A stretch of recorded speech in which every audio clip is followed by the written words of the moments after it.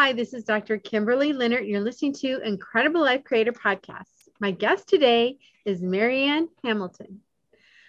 Marianne Hamilton grew up in Sacramento, California, attended the college in San Francisco Bay Area, and lived in Silicon Valley until she moved to St. George 8 years ago. She's an award-winning journalist for 40 years, covered a wide range of topics: technology, food, wine, film, TV production, education, health and wellness, and active aging. Her move to SG was prompted by her participation in the Huntsman World Senior Games, the world's largest multi-sport competition for athletes 50 plus. The games are held in SG each October and draw roughly 12,000 athletes.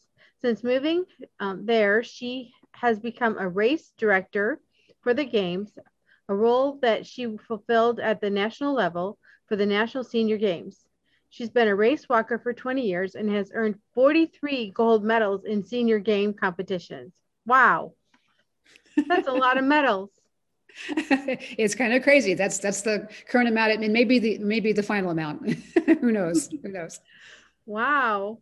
So, and we actually met in Las Vegas. I was speaking there at a luncheon, Bruce Marin's celebrity luncheon, and you were there with some other senior pageant queens. So not only are you an athlete, but you're a queen.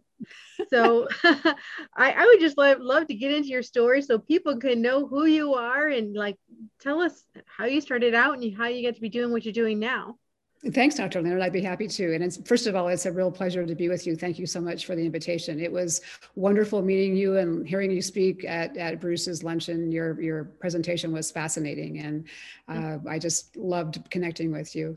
Indeed, I was there with the other ladies from the senior pageant group, which was sort of a long, circuitous route for me to get there. I've actually, as you noted in my bio, I've been a journalist my entire life, and I grew up about as far from pageantry as you could possibly imagine. I was a shy, nerdy bookworm and acne and glasses and 50 extra pounds and all that. And, I'd never been to a pageant, much less been in one. I never just thought that was on my radar screen.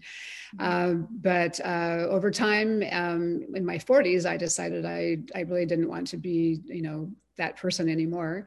And I started jogging kind of slowly, and then going a little faster. And as things played out, I ended up having some neck surgery, so I wasn't able to jog anymore. So I took up the sport of race walking and trained with a couple of experts, a couple of Olympians, and a guy who won a gold medal in the Pan Am Games. And they helped me with my technique. And then took up that sport. And one night, my brilliant husband, Doug, was looking for places where I could compete because there aren't that many race walking events anywhere. It's a pretty esoteric sport. And he was Googling race walking, and up came something called the Huntsman World Senior Games. And even though I really kind of gagged on the word senior, I said, well, yeah, we definitely qualify. We're over 50. That was the cutoff minimum age for the senior games. So we signed up and we competed in 2012, I believe. And it was 2011 in St. George, Utah. And we were living in the Bay Area at that time in California. And our experience was just absolutely superb. It just was going into a parallel universe with all these fit, happy, healthy people our age. I just thought, this is amazing. This is fabulous. And we wanted to come back. So we did for several years. And the third year, we decided to move to St. George permanently because it's just such a beautiful place. And there's a very, very strong ethic and culture of fitness and health here. And incredible walking trails and hiking trails. And people come here from all over the world for vacation. So we've been very, very happy. And since moving here, a lot of other things have happened. I started a new career as a fitness instructor, which was not something I ever anticipated. That's been really, really fun. I work primarily with seniors, which I adore. And then through that, one day I heard about something called the Miss Senior Universe pageant, which who knew? I ran into a lovely woman at the National Senior Games, and she was wearing a sash and crown, and her sash said Miss Senior Utah. And I thought, oh, that's where I live. I'd like to find out about that. And we spoke briefly. And then I ran into her again at another event, and she encouraged me to go onto the website and investigate. And I did. And I was really, really, really intrigued. But I thought, yeah, no, there's no way. That's not something I could do. But I really, it kind of stuck in my brain. So I did call the pageant director, James Kimsey, and we had a great discussion, and he was very encouraging. And he said, just check it out, see what you think. So I did. I went online and I applied, and I didn't tell my husband for about 2 months because I was sure he would think I had lost my senses completely. And so when I finally did, we were floating around the pool one night in the middle of the summer, and I said, I've got to tell you something. And he said, "You're leaving me? What?" I said, no. There's this thing. It's called the Miss Senior Universe and blah, blah. And I got about a half a sentence out, and he said, "You have to do it. You have to do it." And he was so enthusiastic and so supportive. So I entered that year in 2019. And I was horrible. I did not do well. Again, I had never been to a pageant before. I had no idea what to expect. And I froze up during my talent competition. I have no talent. I'm not a singer. I'm not a dancer. I'm not a performer. I don't play an instrument. But I am a writer. So I had said that I would like to write a poem about competing in a pageant for the first time, which I did. And I got through about a third of it. And then I had a senior moment. It just went away. It was gone. And so I all of a sudden they were playing the playoff music, and I remembered the last line and said that and kind of slunk off the stage, and it was really awful. But everybody was so lovely and so encouraging and so supportive, and I made terrific friends. And so I thought, perhaps I would do it again. So then in 2020, I didn't compete, but I went to Las Vegas to sort of help backstage with the other ladies. And they gave me a nice title, which was Senior Games Ambassador, because of my connection with the Senior Games. So I've been doing a lot of work with the Senior Games through that and all their parades and things. And then last year, because of COVID, the pageant had to get pushed. So we ended up doing it in January of this year. And I elected to compete again. And I went home with this. So. Yes. And it looks perfect on you. There we go. Perfectly. Okay. Yes. Congratulations. Thank you very much. I'm kind of, it's big and heavy, and it's very wonderful. And I'm just profoundly honored and blown away completely. So the thing about our pageant is that it's not what you would think of as a typical beauty pageant. First of all, the women are all over 60. It is not that we are parading around in swimsuits and high heels, which is really not a good idea, at our age. And so we are instead celebrating women of a certain age who have made contributions to their communities and to society at large, and just being very accomplished in the years they've had on this planet. We have my predecessor was mayor of a city in the state of Washington. We have a chancellor of a university. We have several ladies with PhDs and an attorney and a concert pianist and an opera singer. And they're all very, very, very accomplished, as would be, appropriate after 60 years on the planet, 60 years plus on the planet. So it is really our motto is embrace, encourage, and empower. And it really is about doing that for both ourselves and for our sister queens, embracing who we are, encouraging each other, empowering each other to be the best we possibly can be at any age. And that really, really strikes a note with me, because I feel very strongly about that, and being fit and healthy, especially at any age. Yeah. Which is a long, long, long explanation. I'm sorry. Yeah, no, it was great. And, when I saw all of you, there were several of you there at the luncheon. Right. And at my table, there was 3 of the older queens. One was 94. I think one was 92. One was like 80 something. Actually, a couple of them were in their 80s. Yes. And Ida, Clyda, and Marilyn. Yes. Yes. And, they looked beautiful. And it's not just the outside though. You could just see the glow of them and the essence of who they are. And that's why they were such a great representation. It really is. Senior pageantry, people can laugh about it, but it really is something, we live in a society where women are kind of disposable after the age of 30. I mean, we had the horrible, horrible occurrence a couple of weeks ago of one of our 30-year-old beautiful senior queens, I'm sorry, 30-year-old queens who jumped to her death at the age of 30 because she thought that she wasn't a value anymore. That's just devastating and tragic. I can't imagine being in that mind frame. So, I just think it's really, really important that we celebrate who we are, for sure. Exactly. And just to kind of go back in the beginning here, where we first started. So you were a journalist for many years. Yes. Talk about that. What caused you to go into journalism? And what did you love about it? What did you hate about it? How did you like doing that? It's something I'm still doing. Actually, I'm writing for 3 magazines here in St. George. It was something that was maybe genetic. My mother actually was a writer. When I was growing up, she wrote advertising copy for radio and television. And then when she was having all 4 kids, she stayed home and wrote for Ladies Home Journal and 17 and all those magazines of our era.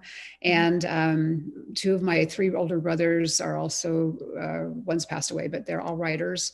And it just was something that it was really normal in my household. We played Scrabble, we played word games, we tried to outdo each other at night with one-liners, and everybody was really, really, we loved words and wordplay.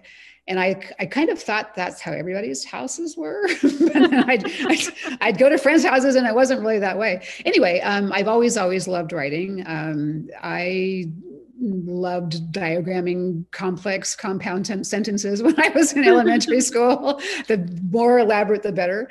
And I loved essays. I was not a good math student. That was a foreign language to me, but I always, got the gold medal in English and whatever. And so I always wanted to channel that into a career in writing. And I worked for the state, which is what you do in Sacramento, California, which is where I grew up. You work for the government in some capacity. And fortunately, I had a boss who recognized that I liked to write and had some writing skills. So he let me write the in-house newsletter for the Department of Motor Vehicles and where I worked. And from that, I was able to kind of parlay that over time into a variety of writing samples, and eventually go to a PR firm and go to work in writing copy for them.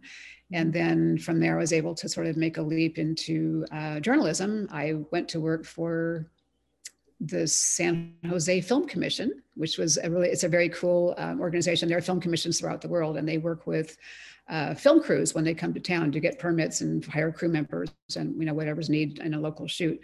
And so I worked for the Film Commission in San Jose, and so I was sending in information about what local film crews were doing in the Bay Area or what commercial crews were doing. And I had a byline in a couple of publications, and all of a sudden people started calling me and saying, "Oh, I saw your piece in blah, blah, blah. Could you please write this?" And my career sort of took off that way in the early 80s. And I've been writing ever since and loving it. Wow. So if someone wanted to get into the journalism world now, like a younger person wanting to get in, how do they do that? I think the easiest way, not the easiest way, but the most common way now is that people have blogs. And I want to be very careful and not cast aspersions on bloggers, because many of them are really, really wonderful and they're doing a fantastic job. But I think the scariest phrase for me is citizen journalists, because there are a lot of people out there putting out a lot of information that isn't necessarily correct, and a lot of it's not very well written, unfortunately.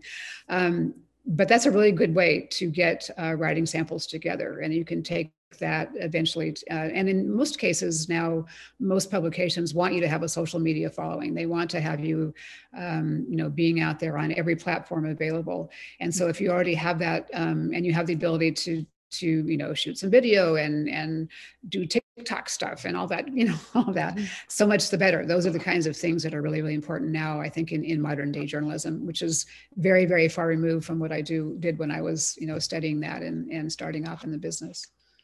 It's a whole different world. Exactly. And like you said, the scary thing is people believe what they see in writing. They Yes, see it in yes. writing and they believe it, but that doesn't mean it's true. It has to be, it's true. It's on print or it's on, I found it on Google. Oh my gosh. It is really, really horrifying. Well, you're a doctor, you understand that. And I'm profoundly concerned about our ability to differentiate between what's science and what's just craziness. But that's a whole other discussion. So what makes a good or excellent piece of writing? I think it is somebody it's written by somebody, first of all, who has the journalistic, capability and no sentence structure and grammar and spelling and punctuation. That's hopefully a given.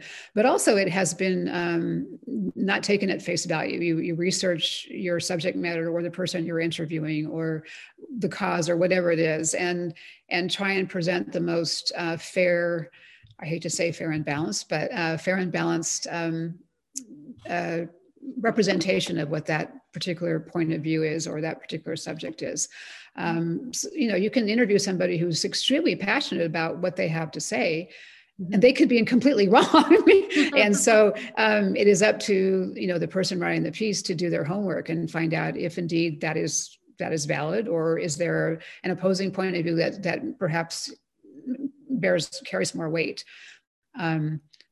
I worked for a chain of newspapers in the Bay Area before we moved out here, and my editor was very, very, adamant that you don't just write a news story and that's it. You have to do your homework and find out both sides. Fortunately, there are good and bad things about living in the digital age. It used to be you'd have to go to the library and go through the card files and find something in a book. Now, 2 clicks you can find abundant information. Mm-hmm. But unfortunately, a lot of it's really, really, not factually correct. So you have to learn how to have critical thinking skills and differentiate. Is this coming from, the CDC or the NIH, or is this coming from Bob's blog, who was written by your neighbor's, gardener? And gardening is a wonderful, wonderful career, but perhaps you're not entirely qualified to make, scientific recommendations.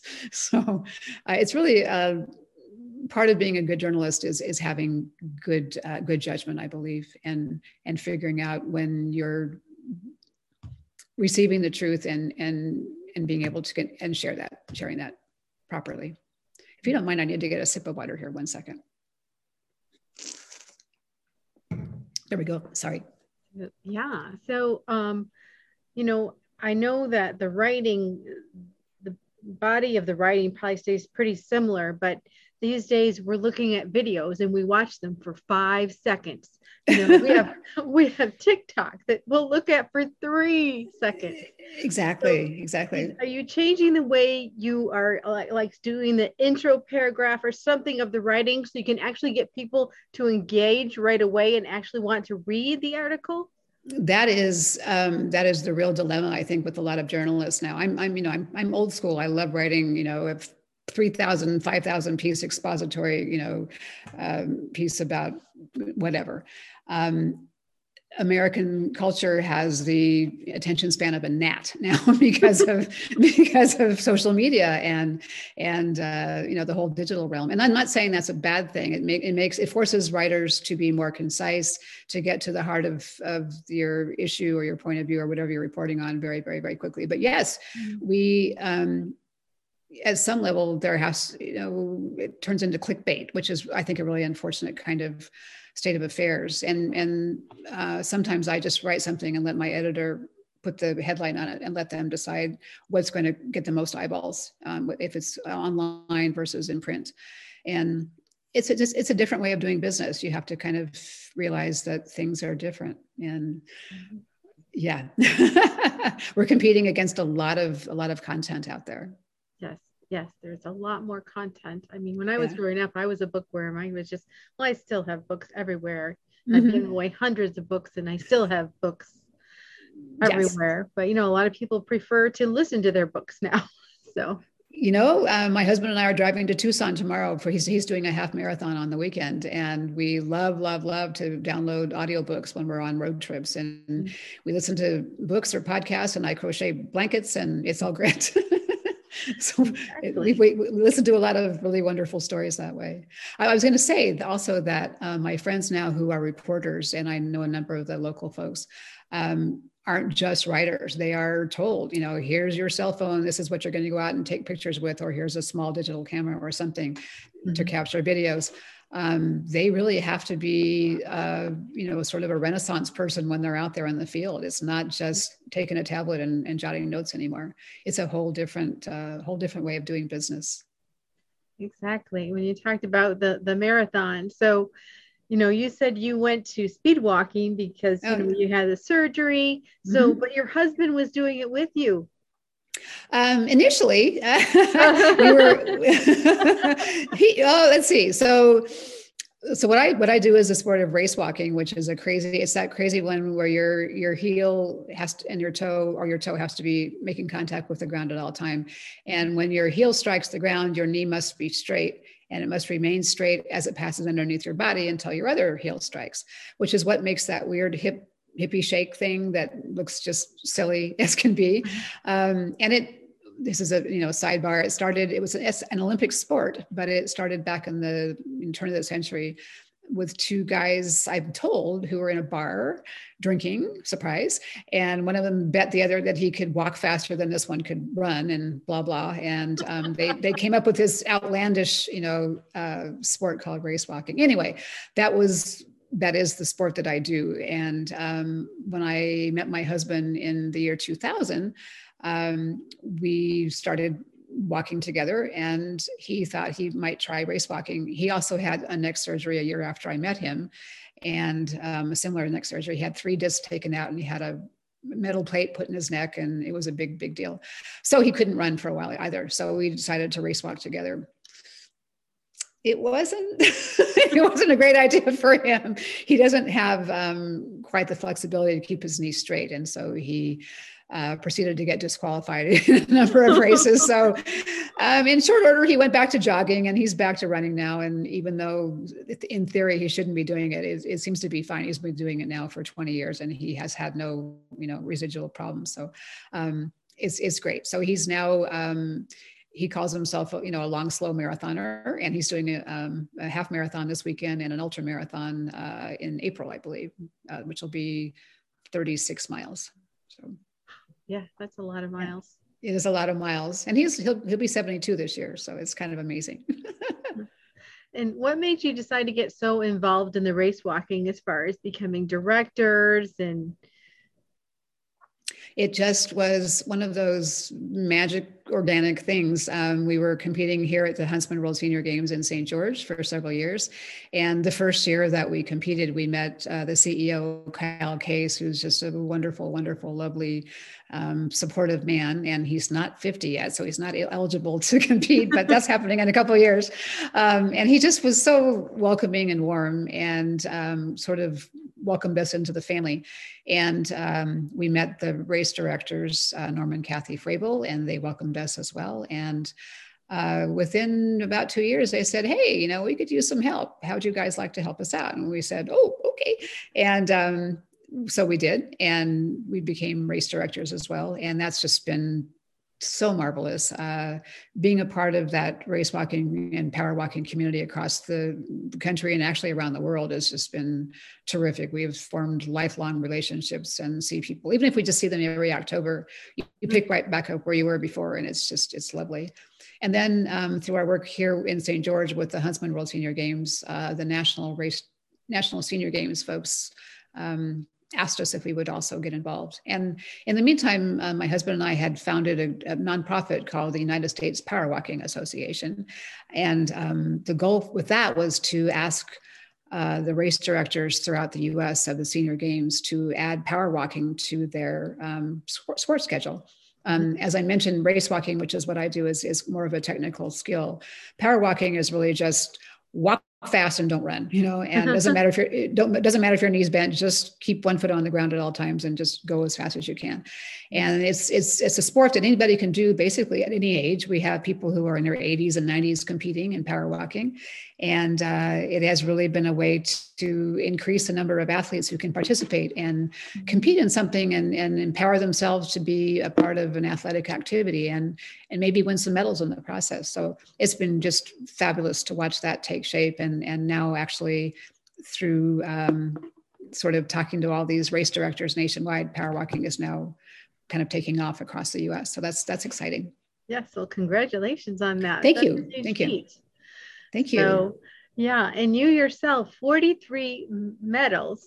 So I know you had great coaches because they were Olympic, athletes, but there has to be a special kind of mindset to be able to win over and over and over again. So how do you put your mind right when you're about to compete? It's, Dr. Leonard, it is really it's bizarre. It is always, butterfly time. I always have intestinal distress before every race. That's probably TMI, but oh well, we are what we are.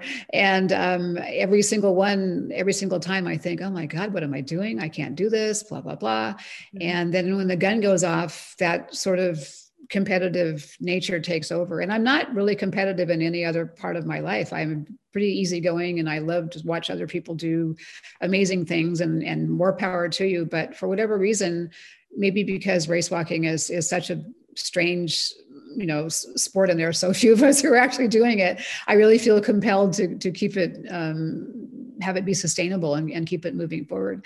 And so when the gun goes off, I just, I love it. I really do. And that's not true. I really hate it when I'm racing because it's hard. And I feel like, oh my God, I can't breathe. And what am I going to do? And then when it's over, it's just, it's such a huge, huge, huge adrenaline rush. It really is. Even no matter how I do in a race or not, it's just, you've done something amazing for your body and you've been out there with other people your age who are giving it their all. And it's just this great, great, great sense of communal euphoria. And I just love it all the time, every time. Mm-hmm. And I was just wondering, as we get older, a lot of times people say, well, you shouldn't be exercising as much or you shouldn't be exercising as hard. And you said there's 80-year-olds doing this. So my question is, how many days a week are you actually doing the race walking, like just getting ready for races? And should we limit what we're doing? Are we going to break things or hurt ourselves? Or Okay, so let me answer the first part. I walk much less than I used to because my second career as a fitness instructor. So I'm teaching classes several mornings a week now at our aquatic center and another adult living facility. So I don't have as much chance to walk as I used to. When I'm training, I'm still doing 2 or 3 or 4 half marathons every year. I race walk them here in St. George or wherever we're competing. And so when I'm getting ready for one of those races, I certainly amp up the mileage. But my typical loop is a 10K, so 6.2 miles. So doubling that really isn't that much of a difficulty to get ready for a half marathon. It doesn't take that long. So I'm kind of always at that kind of level of fitness. And also being a fitness instructor, I'm bouncing around and doing jumping jacks and burpees and all that kind of stuff, several mornings a week. And one day I teach 2 classes in a row. So that's a pretty good workout, 2 hours straight. So I think I'm kind of at a baseline always, and I'll be 70 this year. And I know that a lot of my peers maybe aren't necessarily doing that, but they can. And to answer the second part of your question, no, there's nothing in the world that says stop exercising. I mean, I was just reading some data, as a matter of fact, that for a speech I have to give, and the CDC, the National Institute of Health, Mayo Clinic, everybody that, scientific experts say that we all need 150 hours of at least moderate exercise weekly, which sounds like a lot, but that's really 5 days a week for half an hour. We can do that. And that's brisk walking, or that's, active gardening or dancing or whatever it is that floats your boat and feeds your soul. Doesn't have to be doing a marathon or a triathlon or whatever. It can be, walking in the pool quickly. It can be all kinds of things. And half an hour a day is really, really a minimal amount to stay healthy.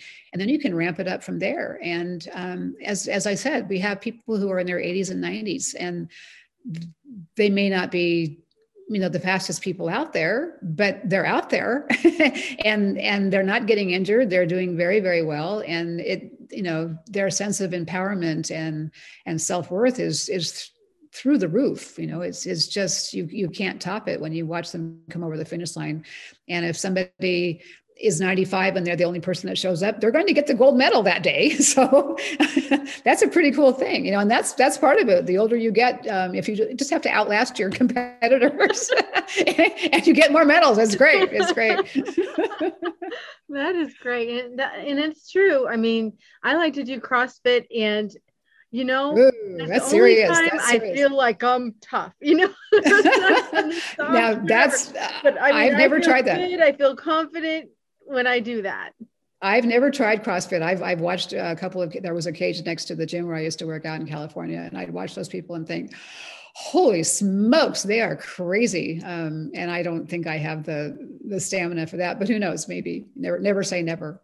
So my crown's off to you for that, for sure. Yes. And also I used to be in a pool workout, and I remember there was a few people there that, one was badly injured, and another guy, he had a cane, and he could, when he was on land, he could just barely get the pool with his cane. Just struggling, but he'd get in that water, and I'm telling you, he was working out hard.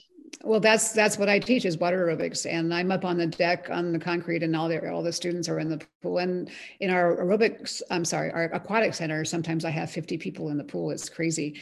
And some of them, as you said, they come out with walkers or canes, and they're struggling, and you think, holy moly, how are they ever going to get through this? And they get in the water, and they're buoyant, and they're happy, and they feel supported, and the water's warm, and it's just miraculous to watch. And they do, there are some people there that have been coming there for 15, 20 years, 5 mornings a week. They are tough. And the classes that I teach are pretty tough. I don't really try and go easy because, they're seniors, I have to do that. I make them move. and most of them do. And they really, really do. They're not just hanging around, yakking with each other. There's socialization for sure. That's a big aspect of it, but they're there to move. And man, they are tough. And I have to believe their cardiovascular systems are amazing. They really are. Yeah.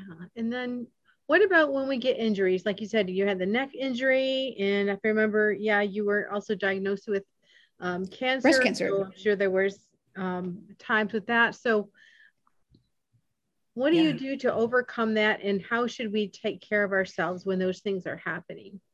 I think I will maybe use the breast cancer as an example, which was actually right after I competed in my first pageant. I knew there was something going on during the pageant, but I kind of pushed it off until afterwards. I had found a lump. And so I was diagnosed in February of 2020, just when everything was shutting down because of COVID. So that was an interesting time. But I made a vow right away that I was not going to be a victim. And fortunately, my particular cancer was very early stage. It was stage 1. They were able to get clean margins really easily through a lumpectomy. My lymph nodes were not involved, which was a huge blessing. So I just needed the lumpectomy and then radiation, and I was good to go. And I made a real strong vow that I was going to continue to be as active as I possibly could, as much as I was physically capable of. And so I would walk my usual trail every morning, and then go change my clothes and take a shower. And I take a shower and change my clothes, and go to my radiation treatment at 3:00 every afternoon. And my husband took me to every single treatment and every single appointment, and God love him for that. And I continued being active the entire time. And 2 weeks after I finished, I did a half marathon because I wanted to celebrate. I went out for a walk, and I had my walk on my cell phone, and I thought I'll do 8 miles. Maybe I'll do 10. Oh, why not? I'll just do 13.1. And I did. And it felt terrific. And it was such a celebration of what I had just finished. And so all of that said, my oncologist told me that that attitude and that commitment to staying fit and active and healthy was really what got me through as easily as possible. It could have been, maybe more traumatic, but it gave me a way to focus on something else. Exactly. So if someone thinks they might have something like that, or if they're doing a self-examination and they feel something, it's always better just to check it out. Go. Exactly. I'm a huge advocate, obviously, now for breast health and for women taking control of that. I didn't go when I should have. And actually, when I finally called to get a mammogram, I was told, "Oh, you're on Medicare. It hasn't been a year since your last mammogram. You have to wait for a couple more months," which I should have, probably should have said, "I'm sorry, but there's an issue here. Can you please see me now?" But I waited another couple of months. And fortunately, my tumor was very slow growing, but that could have been maybe not so good if I'd waited. But in my case, it was okay. Thank goodness. So yes, ladies, if you see something or feel something, get in there, because it doesn't have to be a death sentence, and it can be dealt with. It's not a picnic, but you can deal with it pretty, gracefully and easily compared to what the longer term impact would be. Exactly. So, we've been talking about you kind of doing things with your husband, and it seems to me that your husband is very supportive and helpful, and you've been together like 20 years now. 22 years. Yeah. So how do you find a wonderful man, one that supports you, you support him, and you're actually still together after 20 years? We actually met online, believe it or not. This was back in 2020. I'm sorry, 2000. 2000. And he had just moved to the Bay Area from another city, and I was there. And I had been single for about 5 years, and I was okay with that. I didn't think I was ever going to get into another long-term relationship, and I was totally comfortable with that. And we met online. It took me about 6 months to agree to have a first date with him. We've told this story too many times, but long story short, this was the very, very beginning of what was then matchmaker.com. It's now match.com. Mm-hmm. And if you sent in a digital picture, you could get like 3 months free. So this was in the advent of digital cameras, and Doug had been at work, and somebody took a picture underneath fluorescent lights with a 1 megapixel camera, and he wasn't smiling, and it wasn't a great picture. He's a very, very handsome man, but he just looked a little scary. And so we always joke now that I saw him and thought he was an axe murderer. So and he would write these really, really articulate, funny, wonderful, wonderful messages. And I think, oh my God, it's the axe murderer. And I wouldn't go out with him for a number of months. And then finally, when I did, I saw him and I thought, oh my gosh, why did I wait so long? And by the second date, I was totally in love, and that date never ended, and we've been together now for 22 years. So it's kind of wonderful. And this year is our 20th anniversary, which will be really, really wonderful. Wow. So now you have a new role. You have a crown on your head. You have a new role. What's your actual title? I am Miss Senior Universe. Mm-hmm. It is. Oh, yes, right here. Oh, wow. What a beautiful, what do you call it? Sash. Sash. Yeah. So yes. So I have the new title, and I am hopefully beginning to embark on a speaking career, as you are as well. And my goal is to connect with as many, particularly people of my colleagues, my age, to share the message that whatever the number is on your driver's license does not matter. It's how you think about yourself, and getting past those limitations that society puts on us. We can still be active. We can still be healthy. We can still get back to our communities. We have cumulative life experiences at this age that are incredible and invaluable. And people need to know that we have a lot to share. Again, American society kind of believes that, after 30, we need to go away somewhere and sit in the Barca lounger and give up. And I don't believe that. My life really began, I think, in my 50s, and it is just getting better and better every day. I'm excited to be turning 70. I get to be 70 this year. Yay. And I think, certainly, having been through cancer gives you a different perspective on that. You really appreciate birthdays, as the American Cancer Society says. But I think that the best years are really ahead, and I want to be an advocate for that and share that message. Exactly. And if people wanted to connect with you, either for speaking, or if you can tell us, I know you're doing things locally. Mm-hmm. So just kind of tell us, this is a place where you kind of go down the line. Okay, this is where you connect with me with the race walking. This is where my website or my whatever contact information you want to tell them and how they can connect with you and what you're offering now. Sure. I think the easiest way would be to connect through the Miss Senior Universe website. And I also have a Facebook page, which is Marianne Hamilton, Miss Senior Universe. And anybody is welcome to DM me there. We also have the MissSeniorUniverse.org website, and there's a place for contacting us there. And you can reach me through our pageant director, and he'll relay the information. And then, of course, Senior Games, seniorgames.net. That's the website. Love to hear from all of our athletes and would-be athletes and interested athletes. And our next events will be in October of this year. They're always the first 2 weeks of October. We typically have close to about 12,000 athletes in St. George. And again, we have about 35 different sports, everything from triathlon and half marathon to lawn bowling and cowboy shooting and all kinds, everything in between, pickleball, you name it, baseball.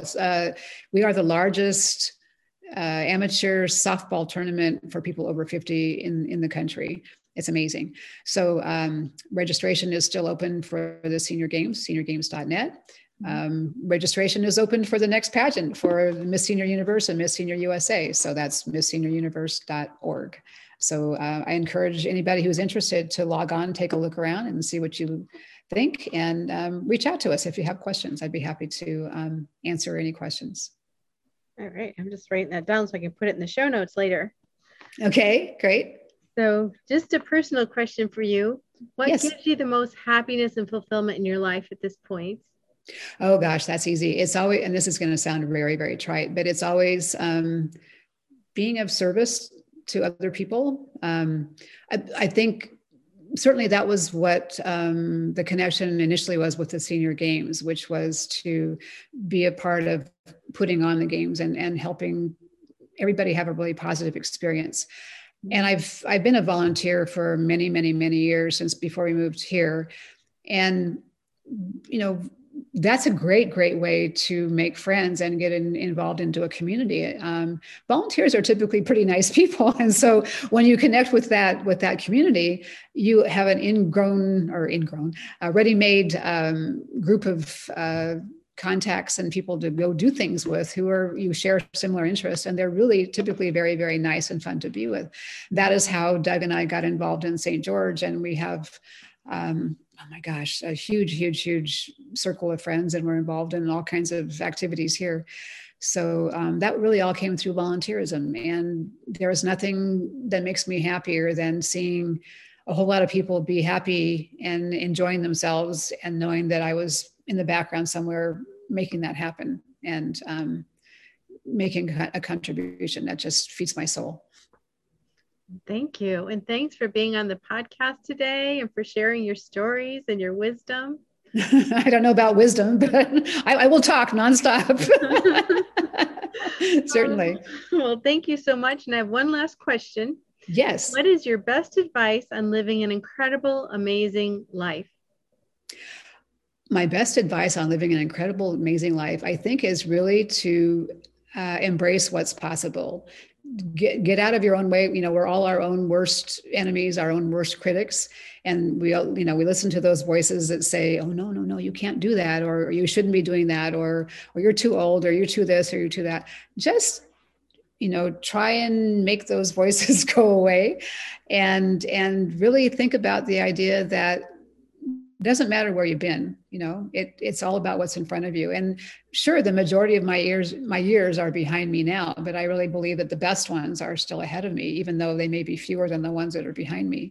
That was all just practice for where I am now. And if you think about every tomorrow as being amazing when you wake up, and what's possible, oh my gosh, everything can come your way. I certainly believe that's the way my life has been this last decade or so, last 20 years, certainly. And I think that the next 20 years are going to be even better. Okay, well, thank you so much, Marianne.